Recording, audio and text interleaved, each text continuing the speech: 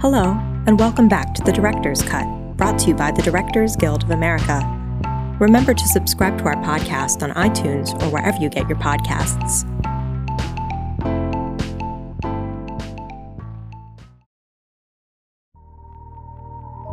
Today's episode is devoted to our Meet the Nominees Movies for Television and Limited Series Symposium.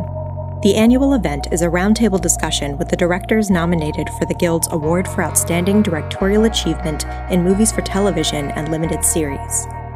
On January 30th, David Leveaux and Alex Rudzinski, the director and live television director of Jesus Christ Superstar Live in Concert, Ben Stiller, the director of Escape at Dannemora, and Jean-Marc Vallee, the director of Sharp Objects, all gathered at the DGA Theater in Los Angeles to discuss the making of their films with moderator Mike Robe. Nominees Cary Joji Fukunaga, the director of Maniac, and Barry Levinson, the director of Paterno, were not available to participate. Please enjoy our Meet the Nominees Movies for Television and Limited Series special, and listen to the nominees discuss the unique challenges they faced while filming. Highlights include why David Leveaux cast John Legend as the titular star of Jesus Christ Superstar, Jean-Marc Vallee's approach to creating the eerie look of Sharp Objects, and Ben Stiller speaking about shooting in the actual prison at which Escape at Dannemora is set.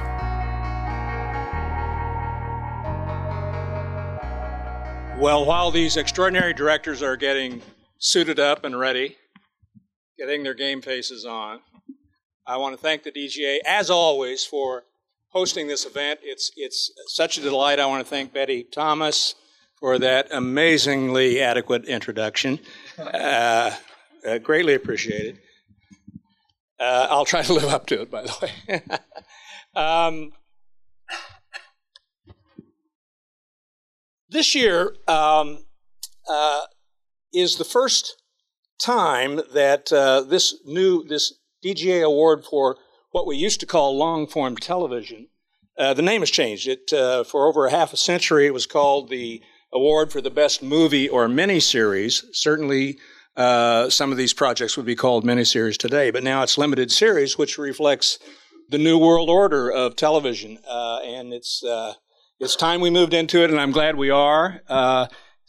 Because now, if it's streaming, if it can be put on any kind of instrument anywhere, Netflix will make a show out of it, and we officially come into the new era. So let's get right into it tonight because we have a limited amount of time. Let's begin with this. If there's a commonality among the three shows that each of you represent, other than the excellence, it occurs that each one of these films that you bring to us this year are they seem at first glance like they could be they could be thought of as genre pieces. Escape at Dannemora is the prison breakout film. Sharp Objects, the Southern Gothic murder mystery. Even Jesus Christ Superstar is another Broadway musical that we're doing for live television. And yet each of your films transcends the label of genre so remarkably. Ben, I want to start with you. Oh, okay. Just your luck. How did Escape at Dannemora come into your life? You can perhaps touch on that. And was there a point when you asked yourself, how, for the love of God, can I make this different from Escape from Alcatraz? Yeah, I mean, I don't know why it came to me. I was sent a couple of scripts by the writers and the producer Brian Zurif, and I don't know what the process was that they thought I would be the right guy to direct this because I hadn't really done anything like that before. But for me, as a director and a fan of that kind of drama, I was really excited to get it because it's for me, it's the kind of thing I grew up watching and that a genre I loved as an audience. And the challenge was for myself was why should I do this? As an audience, I know why I'd watch it, but why should I direct it? And I knew I had the desire to direct it because I thought the story was so fascinating and so interesting, and the reality of what happened to me was what drew me into it. At first, they sent me these scripts that they had fictionalized because they didn't really have that much information about what had really happened, and I passed on it because I didn't know enough about what happened. I felt that was my way in. How something like these guys could saw through their cells in 2015 in this old style prison break. How does that happen nowadays?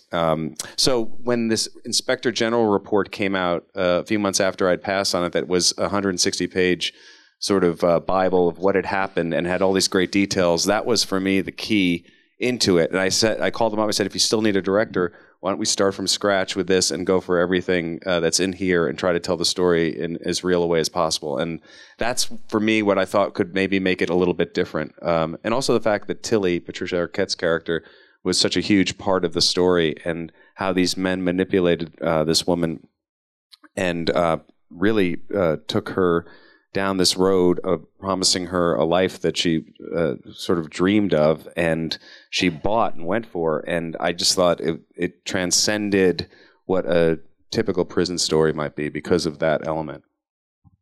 And Sharp Objects, Jean-Marc. Were you offered when you were offered the film? Did you immediately contemplate, how do I make this different? Was it instant? Or is that maybe something that a director throughout the process is asking themselves, how do I do this in a fresh way? Yeah, I mean, with the crew, with the DP, and there was a film noir aspect to it that we wanted to revisit in some ways with color, though, not with black and white. But it was an invitation from Amy Adams. That was her first.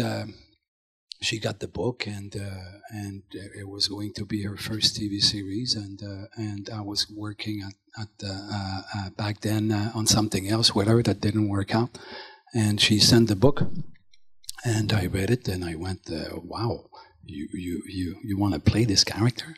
And I was in more to see Amy Adams doing her thing and her magic with Camille Preaker than the whole thing. Although the book is a page turner, it's amazing. It's so well written. Book by Gillian Flynn, who was also an executive producer. Yes, and it's so special. It's a ride that I've never read something like this. I've never read a character like Camille Preaker. I've never met someone like this in life. And Gillian has a mind of its own, and she can go dark, and it's hurting, it's heartbreaking. The relationship and the history of abuse between these women and this family is cruel and heartbreaking, and yet you see that they're fighting and they're trying to love each other. There's a beautiful family story behind that murder mystery, and Amy got it, and I went, yeah, all right, I'm in. Let's do this, and that's it. And you were just coming off Big Little Lies, right? Did you have any rest? No, that's why I look like I look, and that's why I'm on a break right now. I was posting Big Little Lies. We weren't done, and we were starting to prep Sharp Objects, and yeah, that was a tough. So they said, we've wounded him. Let's finish him off now. Yeah. Yeah. Well, it's a matter of circumstances, and the two projects became, like this, and I love the two projects, and although it's a marathon, and Ben did it also, directing for, I think his was 118 days of shooting nonstop. I mean, it's a marathon. How many were your two back to back? Sharp was 92, BLL was 90. So in almost 2 years, in 20 months, we shot 182 days. 5 day weeks? 5 day a week, but although we shot 9 to 6. So that's at least we can. I was waking up around 7:30 and then going to work, arriving at 8:45, and doing the day until 6. Sometimes 6:30, 7, and if we have to start later during the afternoon, we finish later at night. But at least we could have a decent we could recharge the batteries as we were doing this marathon. And but it's great. I enjoyed it. I mean, I want to go back to the feature, the 40 day of shooting next. But I really loved it. It's thrilling, it's exciting, and you get creative on the day, and you do it every day. And then I was thinking of those directors from the 40s, like Michael Curtis, and directing 52 films in their careers, and just going to work every day every year for the studios, and working probably 150 days, 100 to 150 days a year shooting.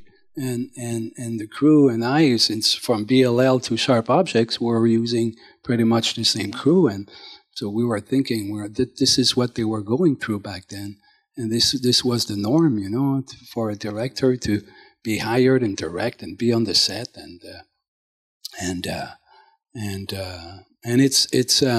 it's a learning, really a great learning experience. Well, David and Alex, the dynamic duo, and I want you to talk, first of all, I do want you to talk a little bit about, because for some of these folks may not quite understand who does what when it comes to directed by, and what is the credit? Live television live directed television by? directing, yeah. But let's start with David. How did it's not like, in one sense, Jesus Christ Superstar is unique, but it's not like television hasn't been through a spate of live musical adaptations. Did you think about that?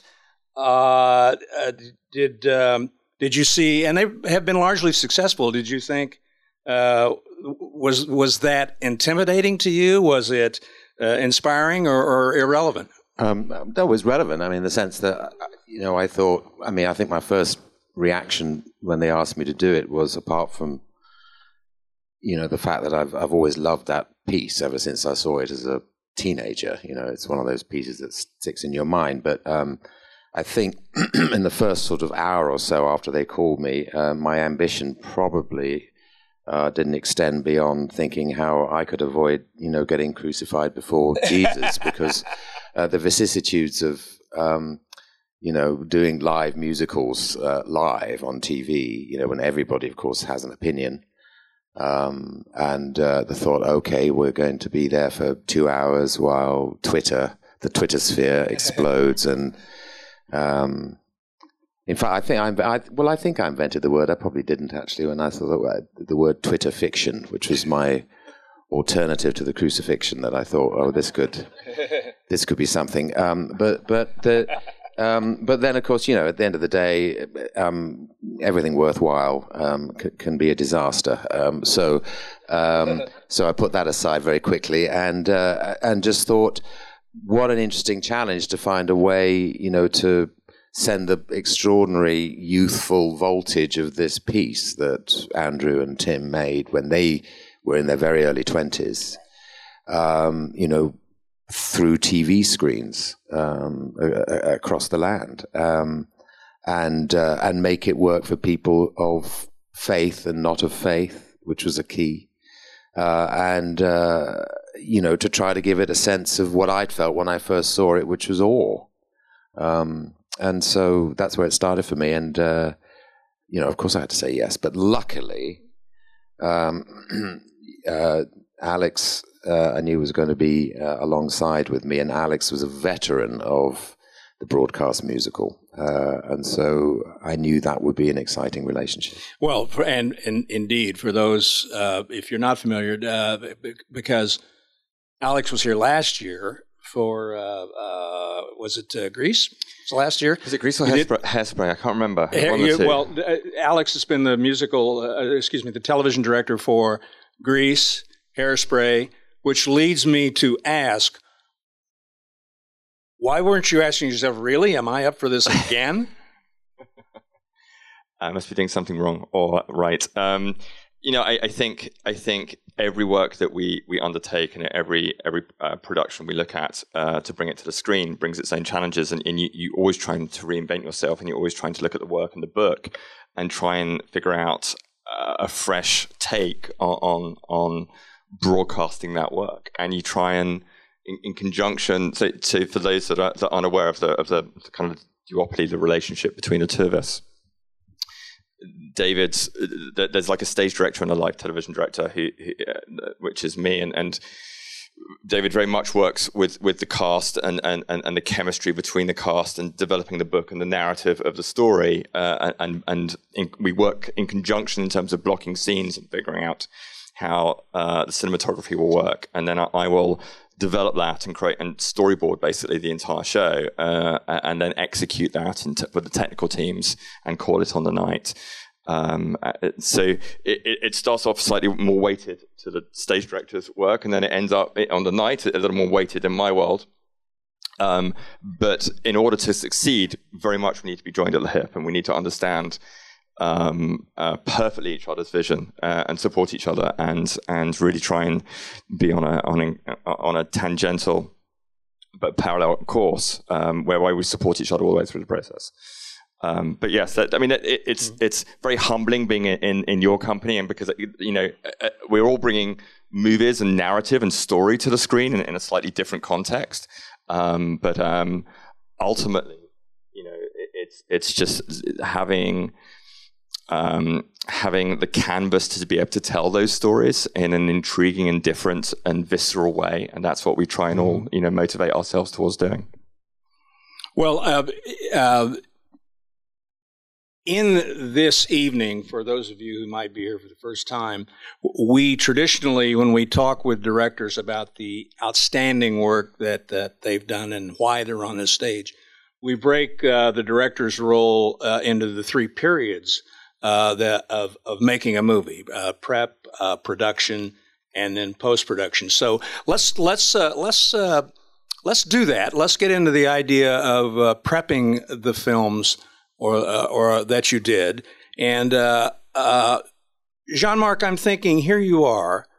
I want to talk about casting a little bit, because all of the casting in all of these films is terrific.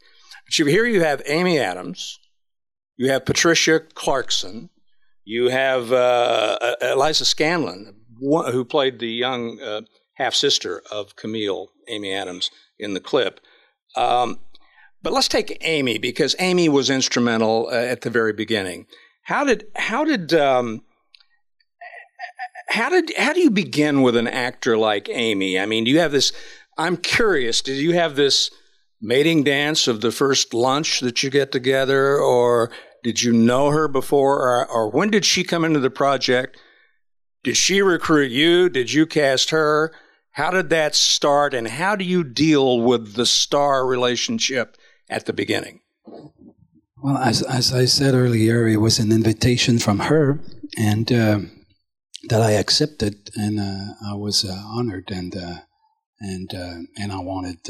I felt, I felt grateful and thankful, and I wanted to serve not only the project but serve Amy, and try to be there for her to portray that special, pretty unique character. So she's, being Amy, being who she is, we didn't have a lot of prep, and we had a very specific schedule because of some contingencies, some limitations from Amy and from other actors. So and it's a matter of we had a lunch or two, and it's a matter of trust. And I do my homework, she does her homework, so as the other actors, and it happened, and then it happens on the day when we start shooting, and we started to meet in the morning in her trailer to talk about the day, and sometimes about the week, but mainly about the day, about where her character is, where she was, about the continuity, and about the sense of the scenes and the sense of what we're about to do today, and since we're not always shooting in continuity, so she wanted to have this moment in the morning to talk, and she's very, cerebral, and she's very bright, She's very intelligent. She has a way of talking about understanding the intentions, and I was in awe every morning, and I was more listening than talking, and then as soon as we were going on the set and she was ready and we were shooting, bang, it becomes instinct, and it's happening. And it's like she, and she doesn't talk anymore about it. It's just happening. And because... Did you have a traditional rehearsal period with your cast, however short, or? No.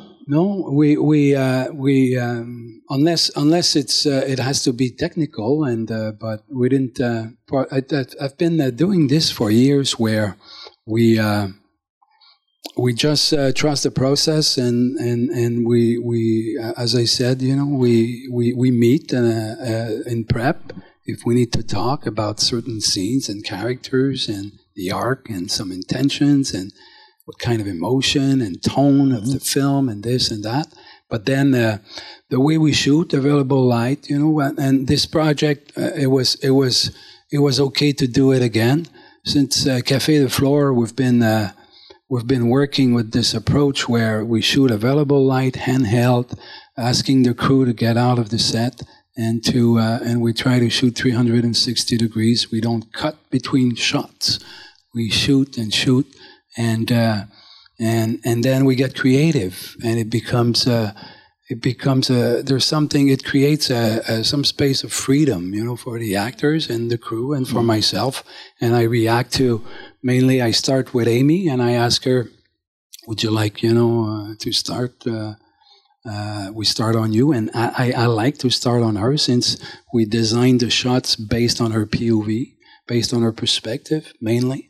So once she starts, and she can use the space, and they arrive on the set, just use the space. I'm starting here with a 35 mil, and therefore she can use the space, and then we react, and we rarely change the lens. Try to keep the distance between the characters and put the camera behind them, and then if they come closer, then we come closer.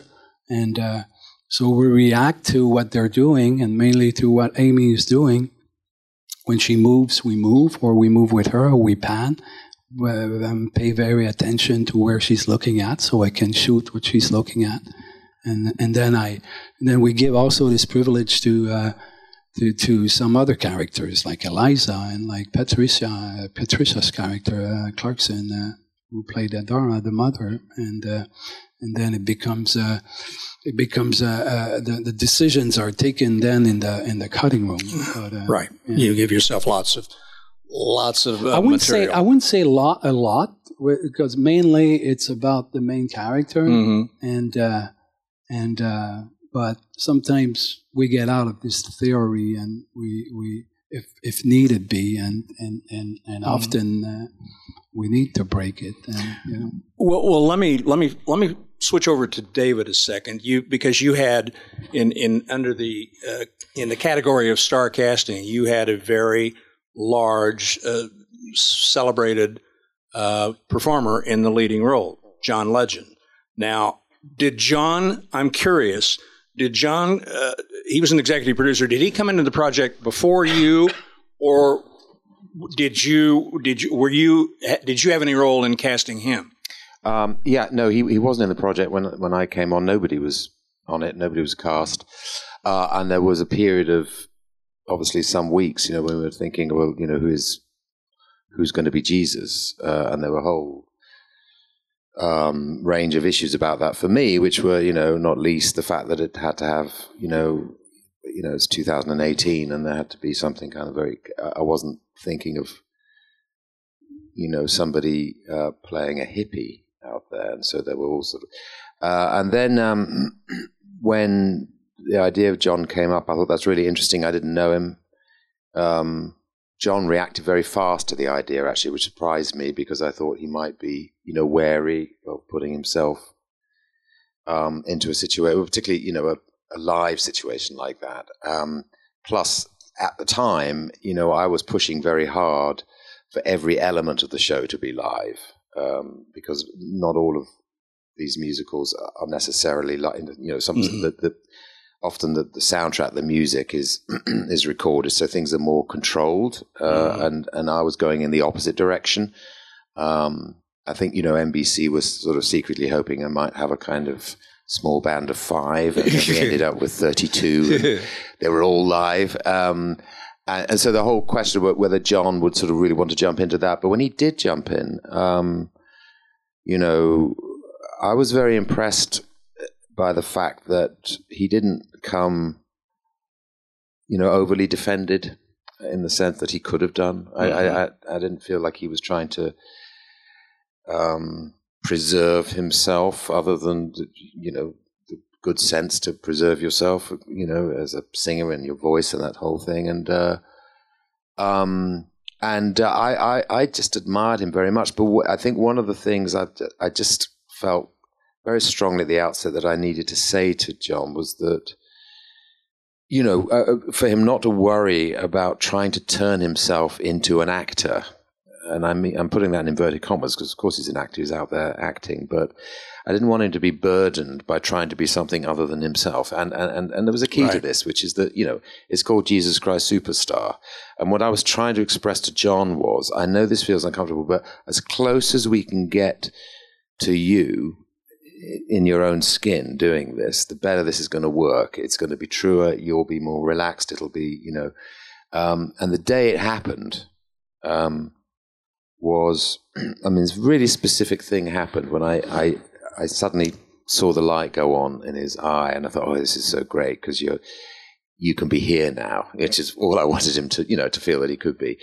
We had a set that involved a mosh pit and a live audience and all that. It was basically a kind of L-shaped. We picked up a piece of, my thought with this with our production designer Jason was let's smash up the Sistine Chapel and bring a few fragments and stick it into the Brooklyn Armory and play this thing in this world with a live audience. And one edge of this space is 144 feet of stage. That's so there's an audience down that side, and then there was always like an L shape. And John, his first entrance was sort of way up, and I just said to him, I tell you what, actually, in the middle of this moment with Judas, and you've just come on, what about, why don't we do 144-foot hello? And he said, what do you mean? I said, well, what if you walked all the way down that 144 foot and just touched as many hands as you possibly can on your way in, because it's Jesus Christ Superstar. And he went, okay. And the first time he did it in our rehearsal room, and there was like 4 of us there, me, sort of couple of whatever, and we all just.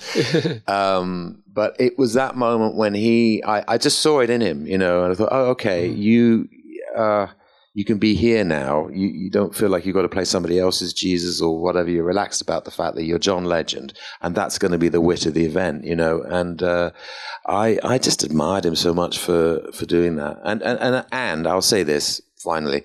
There are some people you're just pleased to see, and the thing I found about John was he's one of those people who just carries with him a fundamental decency. Mm-hmm. And you can't fake it. And that decency is something that, is so kind of luminous. It's just a quality. You can't mess with that. And I didn't want him to sort of get angry where he didn't have to be angry. I didn't want it to get into a kind of duo thing with Judas where we were just playing anger or hate, because his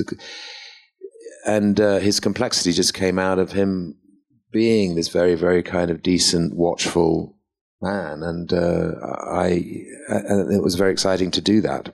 Well, and I think a brilliant approach on your part, dealing with a leading actor who is not really, to my knowledge, not trained as an actor. No, it's not his first thing. I think that's, and it paid off on screen. Ben, let's talk about your casting for a second.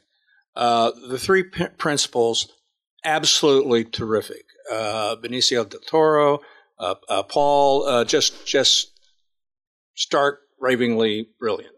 But I have to say that for me, and I have a feeling for others, at the top of the list is Patricia Arquette as Tilly. she was just mesmerizing. I mean, and she's got this. You play this frumpy, whiny, sexually manipulative woman. How did her casting come about? I'm sure you cast her. Did you see that in her from the get-go, or were you surprised? Oh, well, I don't see her that way as a person. And why not? You know, she's a brilliant actress, and I think that's not a secret. And it just, from the very beginning, seemed to me that she could have the bravery to disappear into this role. And I never doubted for a second that she would do what she needed to do to play the part. And so she was there from the very beginning. She stayed with the project as we were trying to put the project together, trying to find a home for it, trying to get it set up. For about a year, she was with it, just stayed with it when it wasn't actually a real thing. And I had known her. We'd done a movie 20-something years ago with David O. Russell, Flirting with Disaster, and we had played a couple in that. And I remember having such a great experience with her, and her doing things in that film that were just so quirky and real, and without vanity in any way, in playing a real person. She just plays a real person. And you talk about a decency, that's there. And I feel Patricia has, as a person, she's a very, very special person. She's a very generous person. And she brought that, ironically, to this character, which really is not a very, I think, as evolved human being as Patricia is. Yeah. And she was willing to go into it. And it was not easy for her. I mean, she gained a bunch of weight, and she had to live in that skin for a long time. It was a long shoot. And she had this process where she would come into it very much, I think, without it was her instinct in the scene. She would come into it with her instinct, and usually her instinct was just it was right. And she gave everybody around her who she was working with the feeling that they could be a part of her process. But I felt as a director that I was just sort of, the same way with Amy, in the presence of an actor who's so instinctively good that you're just trying to sort of witness what they're doing, and sometimes give a little direction to, like, maybe go this way or go that way. If there was something that I saw that I thought, there was something to be explored, I would suggest it, and we would have discussions about it. But, she really trusted that everybody was doing their job, and that she could just go and take the chances she needed to take. And I think that trust that she puts in the director, in the other actors, in the crew, because she really is. She knows everything that's going on, and she would be aware if like if she felt like the sound man, maybe like she would go like, was the boom in the shot on that one? I don't know. It might have, or if there was like sound happening off camera that on somebody else's side of the scene when they were doing it, she would be very quick to tell people to be quiet and respect what the actor was doing. She looks out for people because she's such a good person, and she knows the process so well. And it was just, for her, she had to just dive in. And I think there were some very, very, very hard scenes for her to do. Well, one of the things I admired most about Dannemora was and it has to do with her performance, but it also has to do with your approach to this material. And it was this, what seemed to me to be this almost fanatical commitment to realism.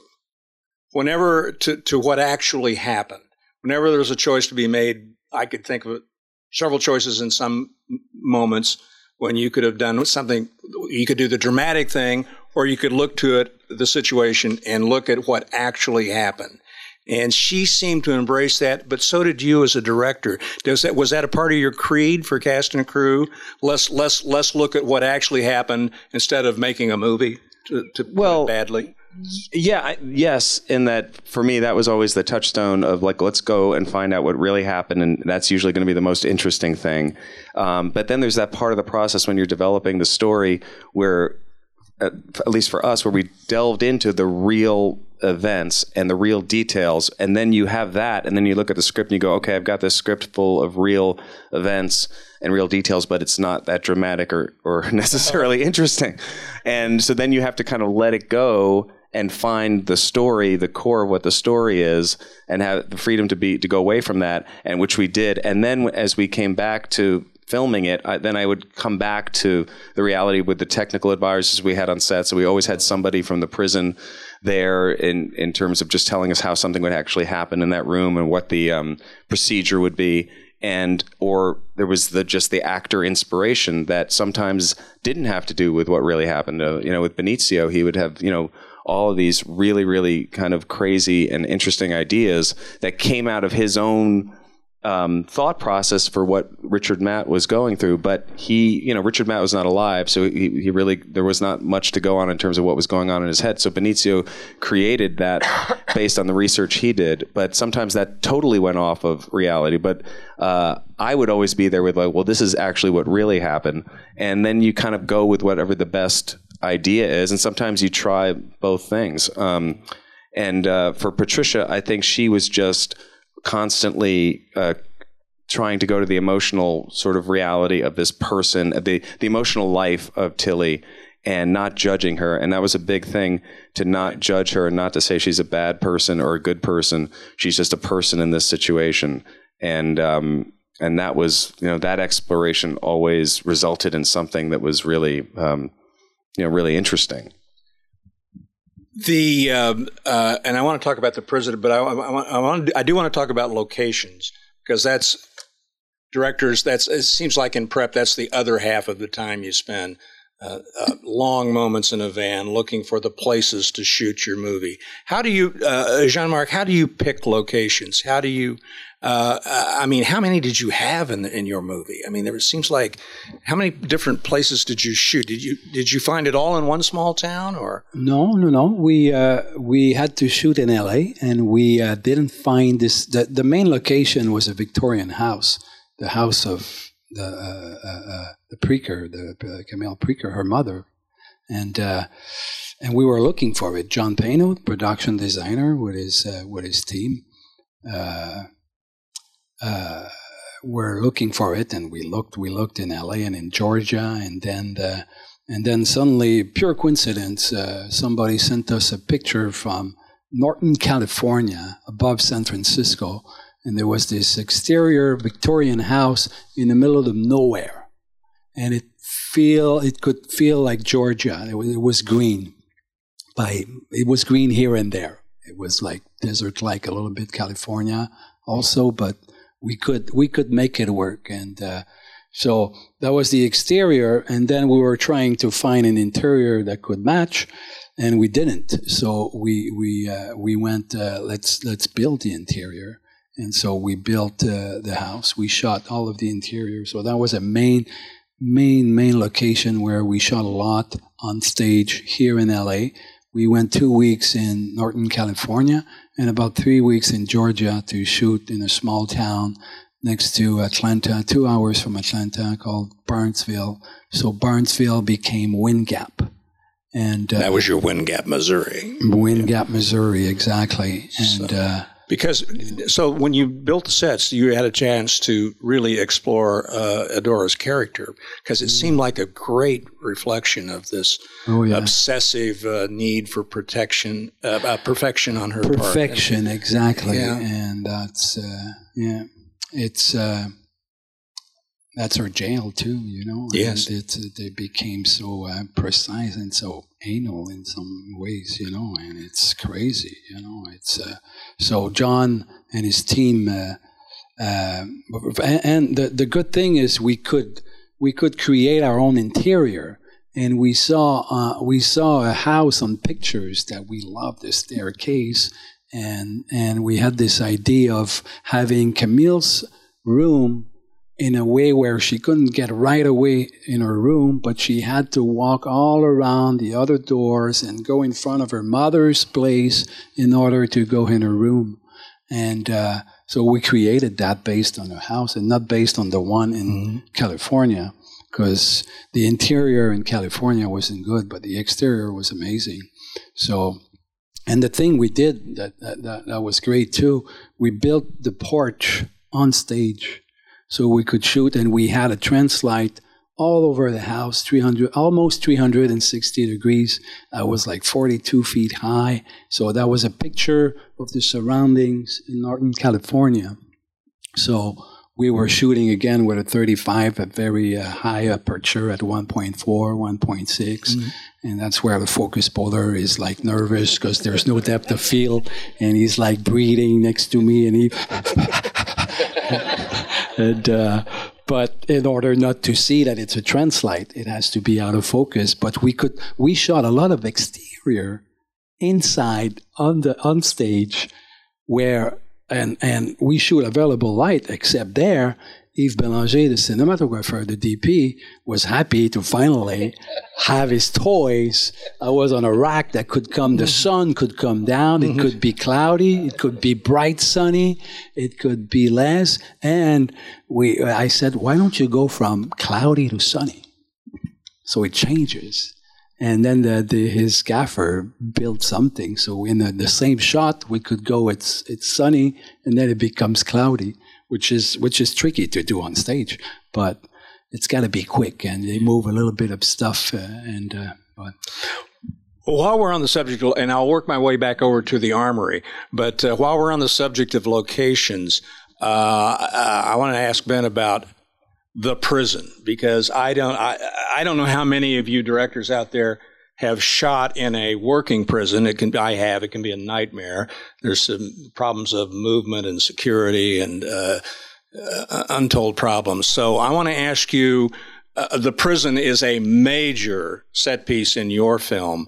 Talk a little bit about how you put together the prison. Yes. Well, so it's a real place, and it's a very unique geographical situation where the prison is in the middle of the Adirondacks, sort of dominating this small town. And it was basically, we needed to get the real prison to shoot, at least to shoot the outside of, because it was impossible to really recreate that unless we were going to do visual effects where we would place the prison in the mountains. We were 6 weeks before shooting. I'm not kidding you. We had no location to shoot. We were not getting help from the New York State Department of Corrections because they weren't excited about advertising the prison break. And we tried for about a year, just getting nothing back from them. And we found a prison to shoot inside the walls, exteriors within the walls of the prison in Pittsburgh, this place called Western State Penitentiary that had just been decommissioned. But for the actual outside of the prison and the yard, the north yard of the prison, which is on the side of the mountain, which is this very unique geographical setup that looks out over the mountains where the prisoners have their own courts, it was just impossible to recreate. And we had no set, we had no location, and we tried through all the channels. So finally, about 6 weeks out, I knew a guy. I had done a promotional video for the mayor of New York, and the guy who had done the video, I called him up. I said, do you know anybody in the governor's office who maybe I could call, because the Department of Corrections is stonewalling us? And he said, I know somebody, let me get back to you. The next day, he sent me an email for the governor's chief of staff, and I wrote her an email. And basically, she emailed me back about a week later, and this was like it's 5 weeks out. And she said, well, how can we help you? And I explained our situation. And the next day, we got a conference call with the Department of Corrections. Somebody in the governor's office had talked to them, and they finally listened to our request. And we said, we'd like to open up the manhole, shoot outside of the prison walls, at least, just for us. And they granted our request. And then a few days later, I got a call from the chief of staff saying the governor would like to talk to you. And I was both excited and a little petrified because I didn't know what's this going to be the quid pro quo where it's like, okay, you can shoot there, but you got to, tell the story the way you want to. And basically, he wanted to sit down and talk about what we were doing. He was really excited about the idea of the story. He had actually gone into the prison the day that they escaped and shot video, which we used as reference. And at the end of this talk, where I told him who was, who was playing Tilly and all this stuff, and he was just kind of fascinated by it. Then he said, "Well, what can we do for you?" And I knew that we didn't have access to the North Yard where we wanted to shoot these scenes. And I thought of the 200 people back at the production office who had no location. And here's the governor saying, "What can I do for you?" And I was like, "Well, can we shoot in the prison?" And he's like, "You got to shoot in the prison."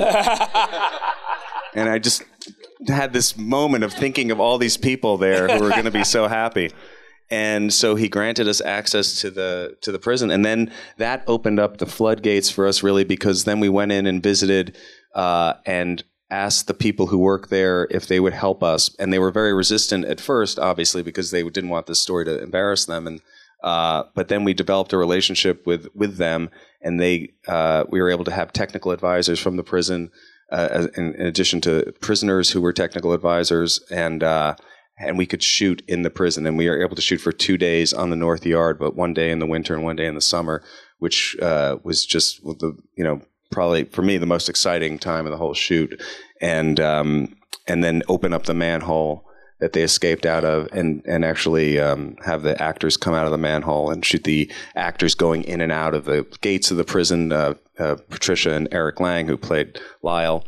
So we would be waiting during shift changes while the workers of the prison were going in and out, and then have our actors go in and out. So we had a real interaction with the people in the town. We ended up shooting up in the town for 2 months.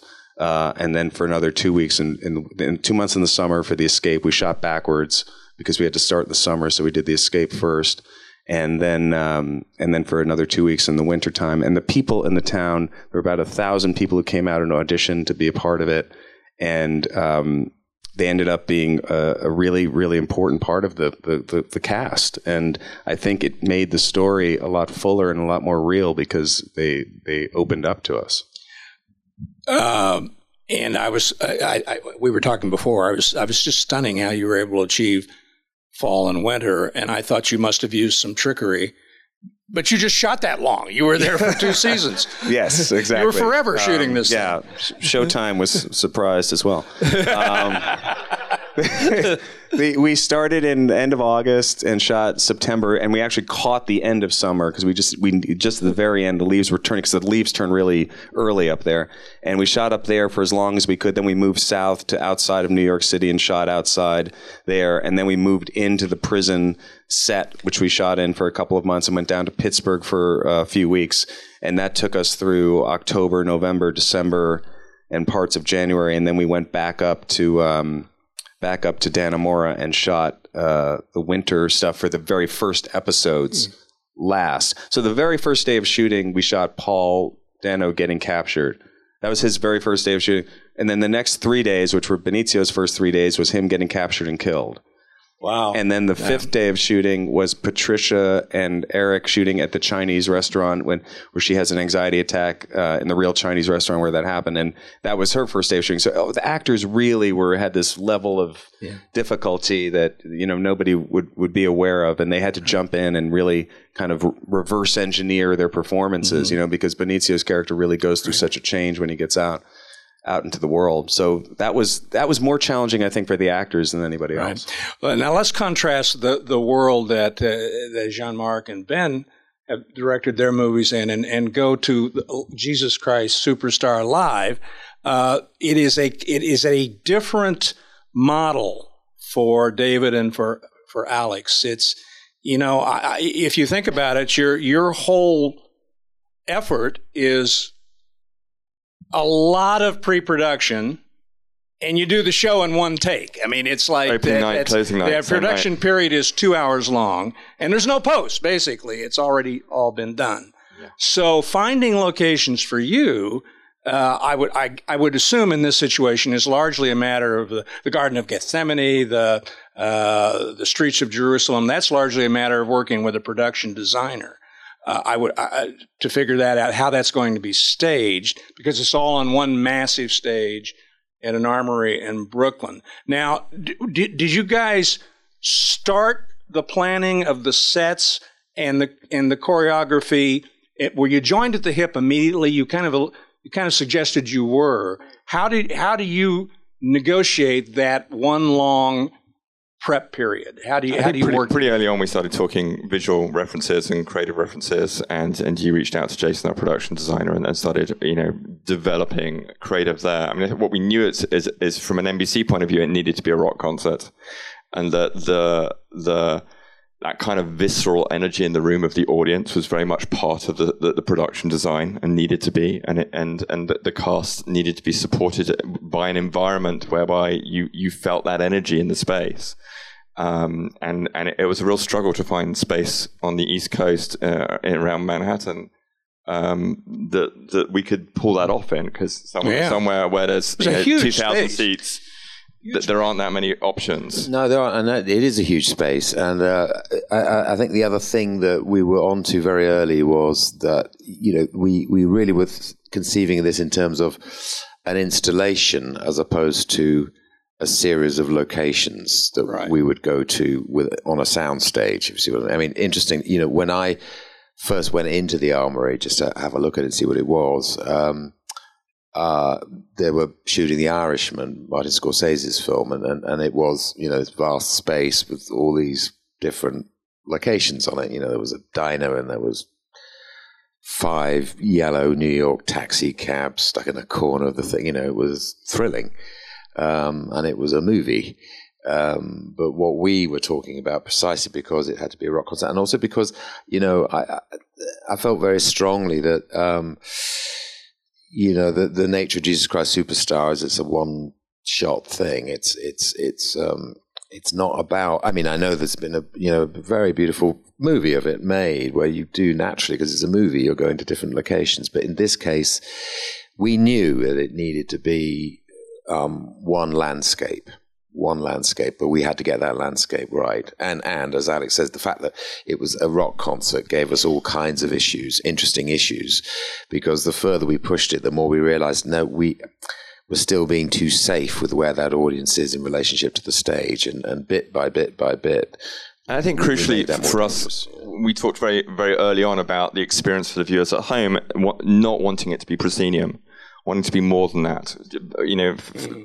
Incredibly important for me when we do these live events, that you place the viewers in the heart of the action, and it doesn't feel like a proscenium, two-dimensional, slightly more reserved PBS kind of presentation, but it's a very intimate storytelling format whereby you're trying to create energy within the environment and trying to show the relationship between in situ audience and cast, and ideally for the viewers at home, because you're leaning into this word live as part of your title, you're really trying to tell that story and tell it from the perspective not only of the cast interacting with each other and their characters, but also from the audience that are in that venue. And so you're always trying to get that right balance between closing a scene down and having intimacy and showing that storyline, but also at the right time opening it up and sharing in that energy of the moment and the reaction. And I think that leads very much in terms of the placement of totally. That's really true. I mean, the fundamental thing to me, well, just in terms of staging and the rhythm of the space, was the thing about Superstar, concept album or not, is that the way they wrote it was that they would just layer on. They would drop a character in musically, and then drop the character out because another character came in musically, because the thing was conceived musically. And so when it actually came to trying to manage sort of big, if you like, the kind of the epic social world of the thing, and then have it suddenly contract to 2 people or 1, it's doing that all the time. It's like a sort of beating heart. And so one of the technical problems we had was that it's not like, we had to create one continuous 2 hours. And by the way, what you just said about it is the strangest process, because the way you build from our conversations, we began, I was in Tokyo, Alex was in LA, Jason, the production designer, was in New York. We were on Skype. It was like 5 a.m. in Tokyo where I was, and we'd have this conversation about the Sistine Chapel, and then I go and do something in Japanese. And it's sort of this thing built over months, and gradually, and then we end up, and you have the night, and it's over. And I remember saying to somebody, well, I mean, we are closing on the night that we're open. And I've done quite a lot on Broadway, and so I'm familiar with with the phenomenon. I just didn't think it was going to happen to me. But it is very odd because it just reaches it. But the whole thing, everybody's rhythm and it is really interesting because everybody becomes focused to that 2 hours. Well, one thing that remains true is we all have a limited amount of time to do our thing. So you're putting this thing together. The whole ball of wax for you is the preparation, is what we would normally call the pre-production time. I'm curious, there is a choreography that needs to take place among the cast, blocking, but it has to work in concert with a choreography with the camera coverage as well. And for those of you who may not have seen Jesus Christ Superstar, it was a virtual ballet of camera movement, and it was just brilliant in the way it was both staged and captured. But is there ever a conflict? I was in reference to that, watching that clip. And I watched it live. It was so good. It was I never saw one camera in that clip. That was exactly. I mean, and that was all live. Exactly. So there were cameras that were getting out of the way of other cameras, and you never saw one. That's incredible. And then that's the challenge for me. And when I storyboard and work on a scene with not only David, but with a choreographer, if it's a big dance sequence, is designing not only primary coverage, but then designing how, as directors, we tell a visual story that's interesting, but doesn't just end up being, again, come back to this word proscenium and play safe. You want to embed yourselves in the action. You want to get right into the heart of emotion and character development and interaction. Mm-hmm.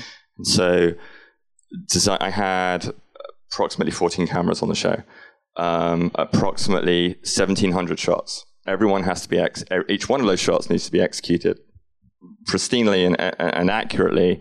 The real challenging shots are the Steadicam shots. We had 2 Steadicams and the dynamic shots, and a spider cam across the length of the venue. So when you choreograph for those shots, we script and call back shots in tempo musically. So the actors blocking and song and dance is in harmony with us calling back the shots musically. So there's in terms of executing each shot, it's happening at a preconceived and agreed point, like a musical score, like an operatic score. And that allows us that precision to replicate and to be incredibly precise about nuance, about angle, about composition, size of frame, and dynamic of shot. So if a Steadicam's coming into the middle of the environment, we know, I say it has 3 bars and 7 beats to do a 360-degree move around the actor. And then I give it a secondary cue, a keyframe to pull back, and he has 7 beats to pull back before I take the next close-up, just so that they clear frame. And that choreography that you talk about, that's the hardest bit of the equation for me as a director, because I'm trying to create this kind of visual language all the way through that is sensitive to the primary narrative, but also is a great entertaining experience for the viewers. I want to know where you get the camera operators. I mean, New England Patriots. Where do you recruit these guys? Feed them a lot of fizzy drinks. No, they are definitely some of the best in the business. That's fantastic. We only have a few minutes left, and I just wanted to briefly touch on the production process. I want to slip back to Ben, if we could, the sequences in The Escape, because this is just, as a director, I was knocked out, and maybe others were too, with the way that you made engrossing, captivating, nail-biting the escape through that ridiculous 2.5-foot pipe. Yeah. So talk a little bit about that, because I saw what I think was snorkel cam. I mean, how did you get inside that pipe? Right. How did you do that, man? It was an 18-inch pipe, actually. Yeah. I mean, the hardest thing was getting, I think, the actors to feel okay in the pipe. You know, they didn't.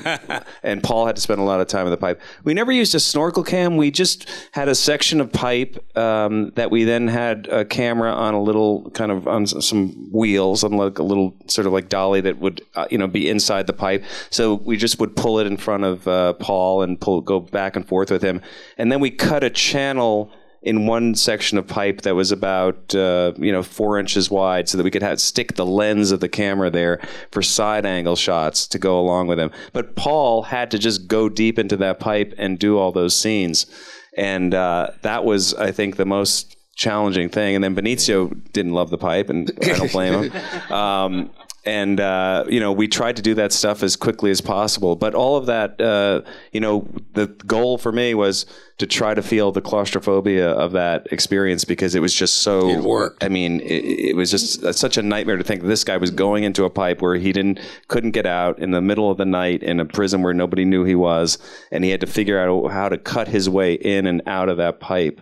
And did that for 3 months, going down there cutting by hand. So that, to me, that was so fascinating how that actually happened, that I just wanted to try to really get the feeling of what it was like to be in there with him. Yeah. We'll telescope really to the end, because this has been fascinating. I wouldn't have changed a thing. A quick question for Jean-Marc. The extraordinary use of what traditionally is called flashbacks, in which you were able to get inside the head of Camille. You did it in the most intriguing way, often with silence. There was nothing of the stinger that you so often see in films. It was very nonlinear. It was very inside the central character's head. Was that largely created in post, or did you have it in mind all along? It was created by Marty Noxon in episode 1, and then the other writers followed up. They were on the page, and then we became creative on the set and added some.